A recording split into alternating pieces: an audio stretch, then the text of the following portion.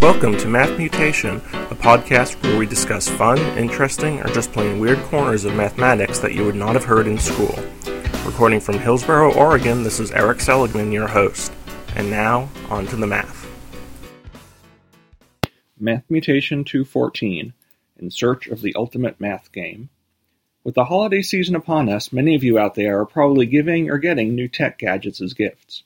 Once you unwrap your fancy new iPad, iPhone, or Android tablet, you're probably asking yourself, now what do I do with this? While you'll probably be downloading lots of fun games and apps, you'll somehow need to justify all the hours you spend in front of this screen to your family. One of the best ways to do this is to install a few math-related games and provide some educational value for your children.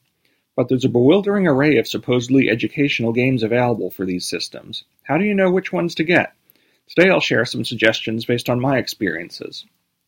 The first thing I should point out is that there are hundreds of games out there that are basically glamorized flashcards, presenting math problems directly and giving some kind of in-game reward for correct solutions. For example, they'll put up a math problem like what is 5 times 5, and if the answer is correct, the player gets a few points. These points can then be traded in for virtual stickers, virtual ammunition against alien robots, or similar rewards. While there's nothing wrong with this type of game, and they have the advantage of being able to easily draw on large libraries of problems for different skill levels, I don't find them very exciting. My daughter will play them if I tell her she needs to practice her math, but doesn't usually come to me asking to play them. What I really want are original games that both teach math and can stand on their own as fun games. Fortunately, I've found two that fit these requirements. The first game I want to highlight is called DragonBox Elements. This game is designed to teach the basics of geometric proofs, a seemingly advanced topic, but they present it in a very accessible and intuitive way.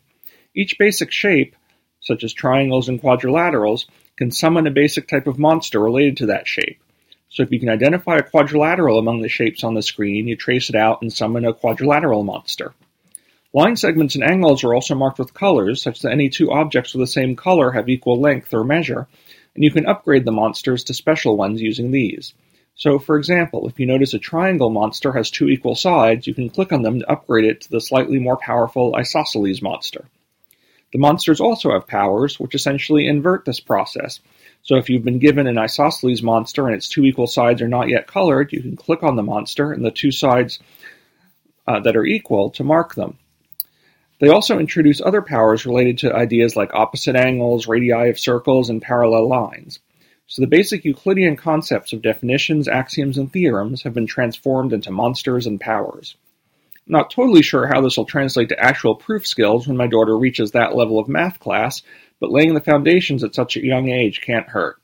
And more importantly, she loves the game, even asking to replay all the levels at hard difficulty after beating it once.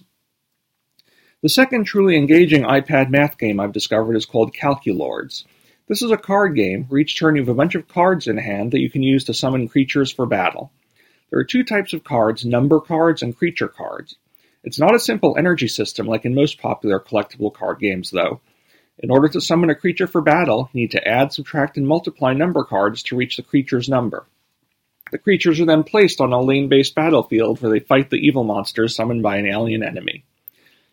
For example, suppose you have a Hungry Blob card, a monster with a summoning cost of 15, and your number cards are 3, 3, 4, and 1.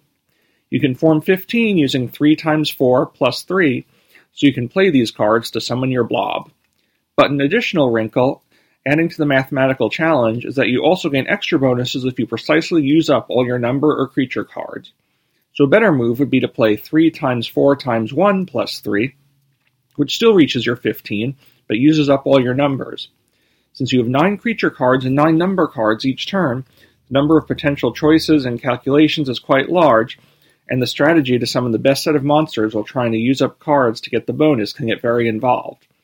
But the game offers many enemies at a variety of difficulty levels. My daughter's been playing at the easier level since she was in 2nd grade. This is another game that she and I have found quite addictive and an amazing way to get her to eagerly practice her basic arithmetic. And at the top difficulty levels, even I find it challenging when I sneak in a chance to play on my own. So in short, there are two truly original smartphone tablet math games that I currently recommend for elementary age students, DragonBox Elements and Calculords. Naturally, these are heavily influenced by my 4th grade daughter's taste, and their effectiveness probably varies a lot at older and younger ages. Dragonbox Elements provides the amusing and engaging transformation of Euclidean definitions, axioms, and theorems into monsters and powers.